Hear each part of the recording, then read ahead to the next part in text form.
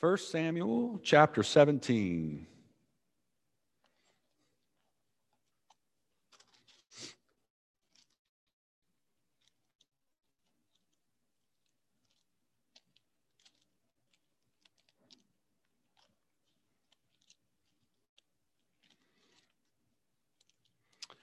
This is the end of our Underdog series. And so I hope that you've been encouraged. These messages have just kind of been encouraging ones to me. They're just really good, what we might call Sunday school stories, but just strong reminders of who the Lord is and that he likes to use the weak and those of the lower level to really change the world. And we are part of that. We don't have to feel inept or inadequate because God likes to take the small things and do great things. And so today we have one of those, again, great examples of how the Lord likes to take the little things and do much with the little things. Let's look together. 1 Samuel chapter 17. And we're just going to jump way down to verse 40. Anybody here we have to worry too much about today, but some of the stuff in this passage is very graphic by today's standards. So just a heads up about that, okay? David says, verse 46, "This day will the Lord deliver thee into mine hand, that I will smite thee and take thine head from thee.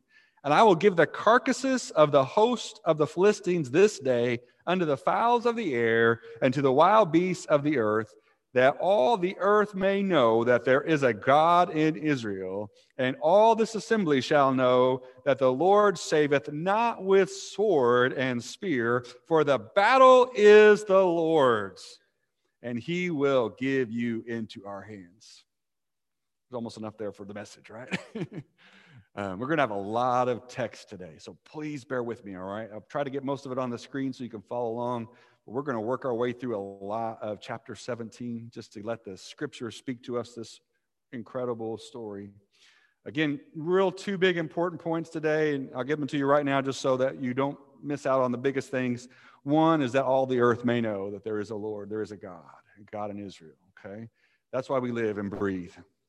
That's what it should be, okay? The second thing is the battle is the Lord's. He does not need our swords and spears, right? And that's something we've all been wrestling a little bit with, right? I got to do this and I got to do that. And no. The battle is the Lord's. And that's why we got to figure out what the Lord wants us to do, and that we need to do that. Again, really good lesson this morning in Sunday school. It's such a clear reminder that we need to serve everyone regardless of the outcome, regardless of who they are, what they've done to us, right? The battle is the Lord's. So you can hang on to those two things today. I think you'll have the main important part of the message. So a good message part of today is that we want to be prepared, and God will prepare us if we make ourselves available.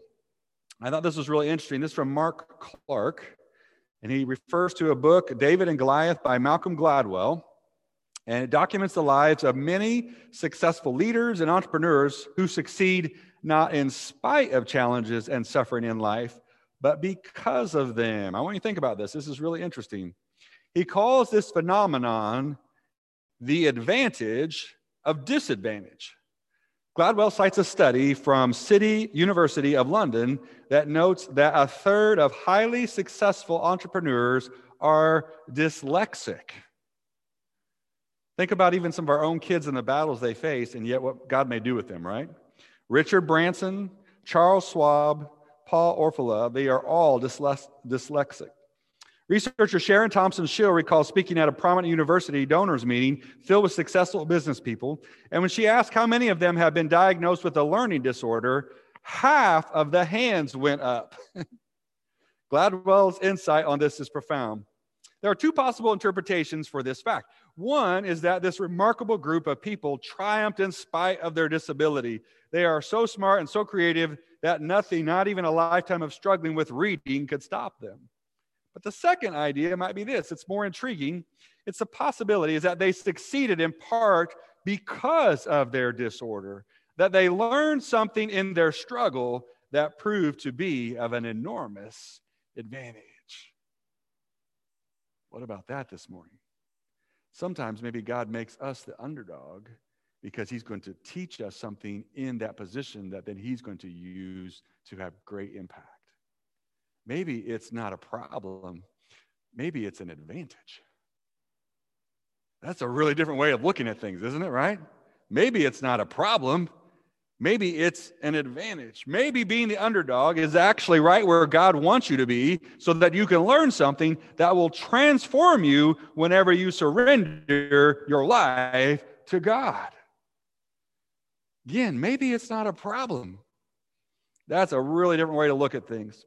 Let's get started briefly this morning. I wanted to jump back real quick to 1 Samuel 16. You guys know this again so well. This could be its own sermon.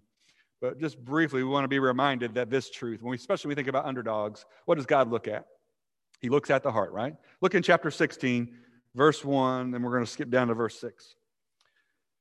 The Lord said to Samuel, "How long will you mourn for Saul, since I have rejected him as king over Israel? Fill your horn with oil, be on your way. I'm sending you to Jesse of Bethlehem. I have chosen one of his sons to be king." Let's skip down to verse 6. When they arrived, Samuel saw Eliab and thought, "Surely the Lord's anointed stands here before the Lord." Amen, right? This is the oldest. Anybody else the oldest besides the preacher? Am I the only one in my family? Oh, there's a few other oldest, right? They're the best, right? Yes. The only children don't count. My wife's the only child. Okay? Oh, okay. So you're the oldest and the youngest, right? So you guys know the quick story? We have Saul, who was chosen by the people. He was a head taller than everyone. He had a pretty good start, and then he fell off pretty quickly. He made some really bad choices, selfish choices that actually God would tear the kingdom from him. Samuel loved Saul. Saul was his guy. He had poured his life into Saul. And when Saul messed it up so bad, Samuel was broken, and God says to Samuel, "How long are you going to mourn over him? I've got something else to do." Again, real quick, a good lesson for us in that, right? How long are you going to mourn over this issue? You keep weighing and thinking, and you keep crying about this, but I've got greater things to do. Let's do those things, okay? So then Samuel's like, "Okay, I'm going to go to the house of David." The house of Jesse. He ends up at the house of Jesse, walks in, David and all his brothers there, but he doesn't notice David at all, right? He noticed Eliab because he fits the role, right? He looks kingly. He looks tall. He looks strong. He looks healthy. This is the guy. Then we get to verse 7. But the Lord said to Samuel, "Do not consider his appearance or his height, for I have" what? Rejected him, right? Poor Eliab, right? He's not the guy. The Lord does not look at the things people look at. People look at the outward appearance, but the Lord looks at the heart. Hello? Right? Again, the people that have the problems, maybe it's not really a problem. Maybe they're actually being empowered to do great things. Who are you looking at today? And how are you judging them? A lot of crossover from our lesson this morning in Sunday school, right? Well, that person, I don't know about if I trust them. How could God use them? They are in a nursing home. They are in jail. How could God use someone in jail? They're homeless on the street. What's God going to do with that person? They're not going to benefit the kingdom. Really? Right? The Lord does not look at the outward appearance like man does. The Lord looks at the heart. So as you think about this series again of underdog and being underdogs, we've got to look where the Lord leads us, because we don't know how God could transform someone that we think has no real resource to give to the kingdom. But they may be somebody who is instrumental in changing the world. Be careful with that, all right? The Lord looks at the heart. Okay, let's jump into chapter 17 and work our way through, again, this reminder, this story of God using the little to defeat the great. Verse 1, we're going to see a tricky situation here in chapter 17. Again, bear with me. I'm going to read rather quickly today. We have a lot of verses, but hopefully you'll have them in front of you as well. Now, the Philistines gathered their forces for war and assembled in Succoth and Judah. And they pitched camp at Ephes-dammim between Socoh and Azekah. And Saul and the Israelites assembled and camped in the valley of Elah and drew up their battle line to meet the Philistines. And the Philistines occupied one hill and the Israelites the other, with the valley between them. A champion named Goliath, who was from Gath, came out of the Philistine camp. His height was 6 cubits and a span. He had a bronze helmet on his head, and he wore a coat of scale armor of bronze weighing 5,000 shekels. And on his legs he wore bronze greaves, and a bronze javelin was slung on his back. His spear shaft was like a weaver's rod, and its iron point weighed 600 shekels. His shield bearer went ahead of him. Goliath stood and shouted to the ranks of Israel, "Why do you come out and line up for battle? Am I not a Philistine? And are you not the servants of Saul? Choose a man, have him come down to me. If he is able to fight and kill me, we will become your subjects. But if I overcome him and kill him, you will become our subjects and serve us." Then the Philistine said, "This day I defy the armies of Israel. Give me a man and let us fight each other." And on hearing the Philistines' words, Saul and all the Israelites were dismayed and terrified, right? In the situation, that's kind of the big thing, right? So everybody getting the feel here. Again, you know the story well. I don't want to repeat all of it, but Goliath was a big guy. This is probably one of my favorite days of the whole year. It is Selection Sunday. And it's even better this year because my team is actually doing well. Brian's team's doing okay, by the way, too. So he's probably not feeling too bad today either. One of the players on the Illinois basketball team this year, his name is Kofi Coburn. I think he's 7'2", and he is a beast of a man. And when he goes down the floor, he was playing a guy yesterday that was also over 7 foot, and he just kind of would back him out of the way like he was nothing. Goliath, not supposedly, according to Scripture, if we understand the translations correctly, was about 9'6". Think about that, right? So I am 6 foot, and I used to be 6 foot and an inch, but I think I'm 6 foot now. All right? Add 3.5 to me to get to Goliath. I feel like I'm a pretty good guy, a pretty good size. I mean, I eat pretty good, right? Think about this man, okay? This is not even like Andre the Giant territory. This is beyond what we have seen in our current context, okay? And that's the warrior that is coming down to face the Israelites. He wears a brass helmet, a coat of armor that weighs in about 125 pounds. I can't even lift 125 pounds, let alone wear armor that's 125 pounds. He wore brass upon his legs, between his shoulders. His spear staff was like a weaver's beam. Like he took the beam of a weaver's rod. That's what he was going to be able to throw. And the iron on the end of that thing was 15 pounds. This is just an amazing structure of a person, right? Whoa, 9.5 feet, 125 pounds of armor, and he's for his spear, the tip of his spear weighs 15 pounds, right? Again, if I was throwing 15 pounds, I might get it 10 feet. If I was probably not even that, probably like 5 feet, right? And this is what he uses for his javelin. But he does have a deal, right, for the Israelites. What's the deal? I mean, the Israelites at least have enough courage to set up a battle line. And they're both on two hills. And Goliath says, we'll make this quick. We'll make this easy. This way a lot of people don't have to die. Let's come to battle. If I win, you guys serve us. If you win, we'll serve you. No problem. But what were the last words again after Goliath made his deal? They were dismayed and they were terrified. All right. So the intellect of the day, the science of the day said what? This can't happen. We're in trouble. This is not going to work out. All of the royals, all of the wisest generals, everybody talking to each other, and they come back and they were dismayed and they were terrified. Think about that a little bit, okay? That was their situation. All right, tricky situation. Well, let's look down, and David gets introduced to Goliath. Look down at verse 12. Now, David was the son of an Ephrathite named Jesse, who was from Bethlehem in Judah. Now, Jesse had 8 sons, and in Saul's time, he was very old. Jesse's 3 oldest sons had followed Saul to the war. The firstborn was Eliab, which I introduced to you already. The second was Abinadab. The third, Shammah. David was the runt, the youngest. The 3 oldest followed Saul, but David went back and forth from Saul to tend his father's sheep at Bethlehem.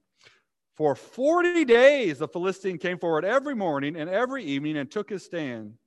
Now Jesse said to his son David, take this ephah of roasted grain and these 10 loaves of bread for your brothers and hurry to their camp. Take along these 10 cheeses to the commander of their unit. See how your brothers are and bring back some assurance from them. There was Saul and all the men of Israel in the valley of Elah fighting against the Philistines. Verse 20. Early in the morning, David left the flock in the care of a shepherd, and he loaded up and he set out as Jesse had directed. He reached the camp as the army was going out to its battle positions, shouting the war cry. Israel and the Philistines were drawing up their lines facing each other, and David left his things with the keeper of supplies, and he ran to the battle lines and asked his brothers how they were. As he was talking with them, Goliath, the Philistine champion from Gath, stepped out from his lines, shouted his usual defiance, and David heard it. I think there's an important thing right there. David heard, other people weren't hearing what David heard that day. David hears them defying his God. Everybody else just were dismayed and terrified, okay? Verse 24, whenever the Israelites saw the man, they all fled from him in great fear. Now the Israelites had been saying, do you see how this man keeps coming out? He comes out to defy Israel. The king will give great wealth to the man who kills him. He will also give him his daughter in marriage and will exempt his family from taxes in Israel. That's the best part, right? No taxes. David asked the man standing near him, what will be done for the man who kills this Philistine and removes this disgrace from Israel? Who is this uncircumcised Philistine that he should defy the armies of the living God? I can just see his brothers' expressions. Don't you wish you had a picture of their faces, right? So, verse 28, when Eliab, David's oldest brother, heard him speaking with the men, he burned with anger at him and asked, why have you come down here? And with whom did you leave those few sheep in the wilderness? I know how conceited you are and how wicked your heart is. You came down only to watch the battle. Now, what have I done, said David. Can I even speak? This is just like brothers, isn't it, right? I mean, can you get the feel? Okay. David does what his dad tells him to. His dad is old. He wants to know, how are my sons doing? I hope they're okay. David, go down, check on your brothers. Take some food to them. Take some cheese to their commander. Let's get the situation, get the scenario. Come back, tell me what's happening. So David actually happens upon the scene when Goliath is doing his normal thing, right? And David, again, he hears different than what everybody else has been hearing. He sees a different situation. What's going to be done for this guy? Again, that's kind of an interesting thing. Get the king's daughter and wanted to pay taxes and those kind of things, right? But more importantly, I think David knew that this is not the way things should be. Sometimes, you guys, we need to step into our culture and we need to be the voice that speaks. This is not the way things should be, especially in our church culture. Can you let the Lord speak to us today? We do the same things the same way, the same times over and over and over again, right? And sometimes it may be a little boy or a little girl, maybe a special needs person or a homeless man that wakes us up, that we hear things differently and we say, whoa, wait a minute. We need to do things differently. And for this group of Israelites, David would be that person. Again, we also need to be careful that we listen to people that have great faith. Amen? Sometimes it's that little child that says something that causes us to be like, man, yeah, we should trust the Lord like that. And that's what David does. Now, again, you get the brotherly rivalry, right? Eliab has already been rejected in chapter 16. He's probably not feeling too great about that. And here David comes and says, well, who is this uncircumcised Philistine? We'll take care of him. And Eliab's like, shut up, get home. You just got a few sheep. Go take care of your few sheep. What are you doing here? Right? And you can get that sense of what's going on. All right. Well, let's go on a little further. David before the king. Verse 30. He then turned away to someone else, and he brought up the same matter, and the men answered him as before. When David said what was overheard and reported to Saul, and Saul sent for him. So David said to Saul, the king again, let no one lose heart on account of this Philistine. Your servant will go and fight him. And Saul replied, you are not able to go out against this Philistine and fight him. You are only a young man, and he has been a warrior from his youth. Okay, real quick right there. Saul doesn't even give David a chance, does he? You can't do this. You don't have the qualifications. You don't have the degree. You don't have the understanding. Ray and I were talking a little bit this on Tuesday about a lot of the smart people that we know in our lives that never had the degrees at all, right? Degreed people doesn't necessarily equate with smart. And sometimes in our society, we do that. Again, David here, he doesn't have the qualifications. I'm sorry, you weren't a warrior from your youth. You're still a young guy. You don't have the size and the stature. You just don't fit the bill. And I want to challenge you again today that we be careful about boxing people into those positions, especially in our church as people come forward with different gifts and ideas and opportunities. Let's try to empower them with the Lord's power, not with our own, and see what God does, okay? Verse 34. But David said to Saul, your servant has been keeping his father's sheep. When a lion or a bear came and carried off the sheep from the flock, as I went after it, struck it, and rescued the sheep from its mouth. When it turned on me, I seized it by its hair, struck it, and killed it. Your servant has killed both the lion and the bear. This uncircumcised Philistine will be like one of them because he has defied the armies of the living God. Now, let's also make note of this truth. God had been preparing David for this day. Saul didn't know what God had been doing with that person. We may not know what God has been doing with some of the people in our life. We may assume that they don't have any experience or any training or any preparation. It may not be the normal experience and preparation and training, but God may have been getting them ready for what he wants them to do. And I'll tell you again today, simple lesson, if you'll make yourself available to the Lord, he'll prepare you for what he wants you to do. So again, simple point this morning in our message is surrender your heart and your life even now. Lord, take my hands, take my feet, take my mouth. Use it how you see fit. Prepare me for what you need me to do. Look at verse 37. The Lord who rescued me from the paw of the lion, the paw of the bear, will rescue me from the hand of the Philistine. Saul said to David, go, and the Lord be with you. Then Saul dressed David in his own tunic. He put a coat of armor on him and a bronze helmet on his head. And David fastened on the sword over the tunic and tried walking around because he was not used to them. I cannot go in these, he said to Saul, because I am not used to them. So he took them off. Well, if you're going to go fight the battle, what do you need to do? You got to have the right equipment, right?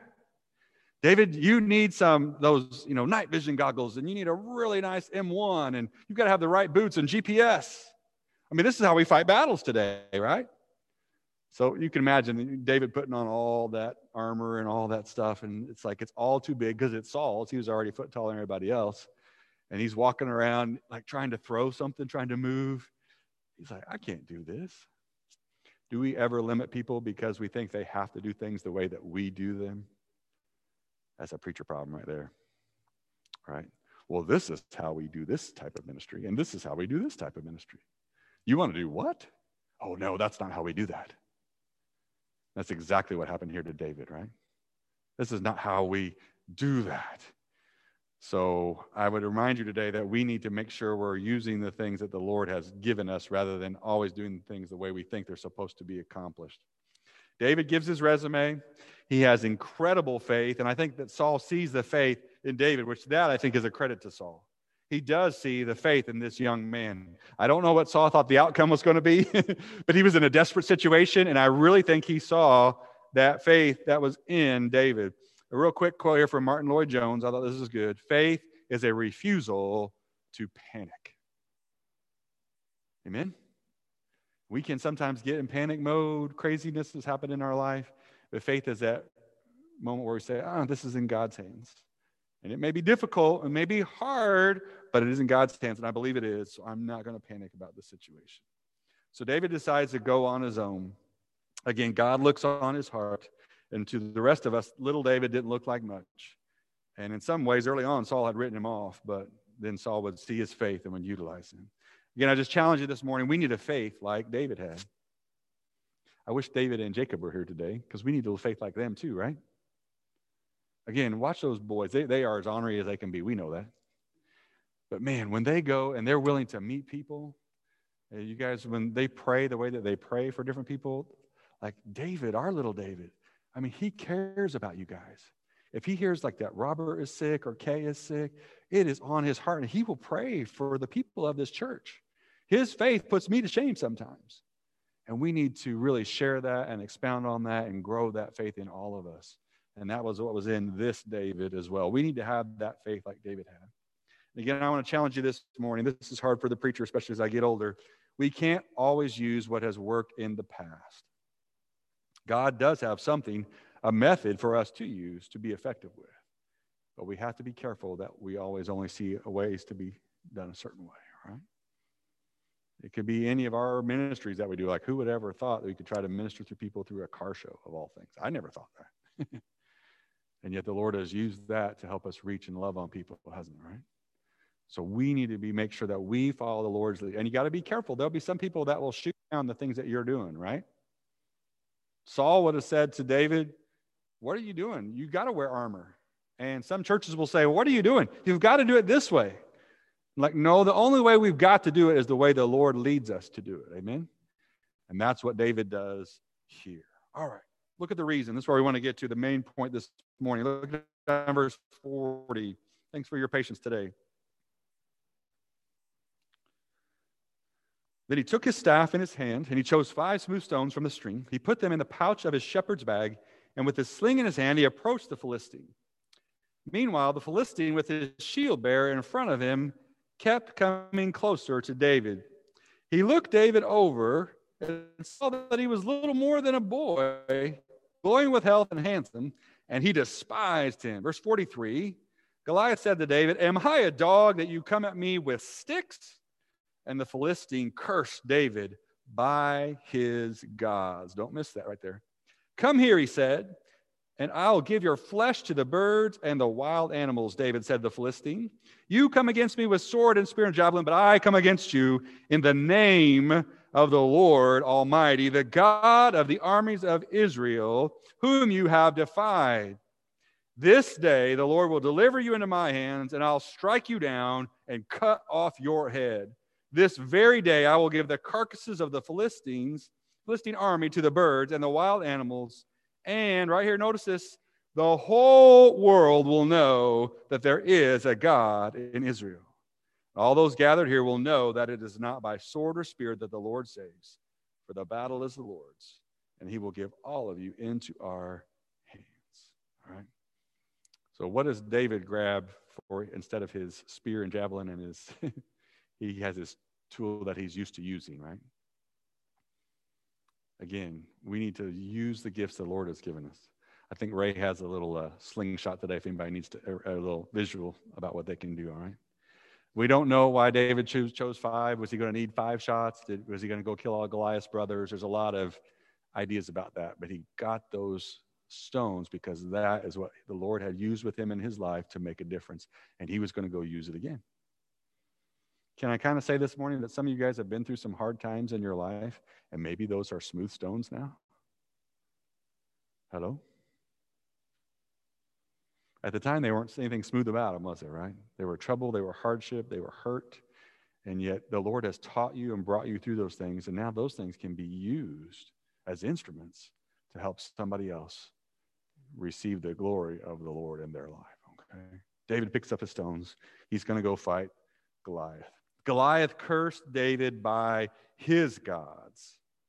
So a real important point here. There is a religious struggle, a spiritual battle here that's way overshadowing this physical thing. Another thing is that, can our God handle himself? Do we have to be the one that takes out the giant on our own power and our own strength? Kind of silly when you think about the Lord who made the sun and the moon and the stars and us saying, "I got your battle, God. I'll take care of it."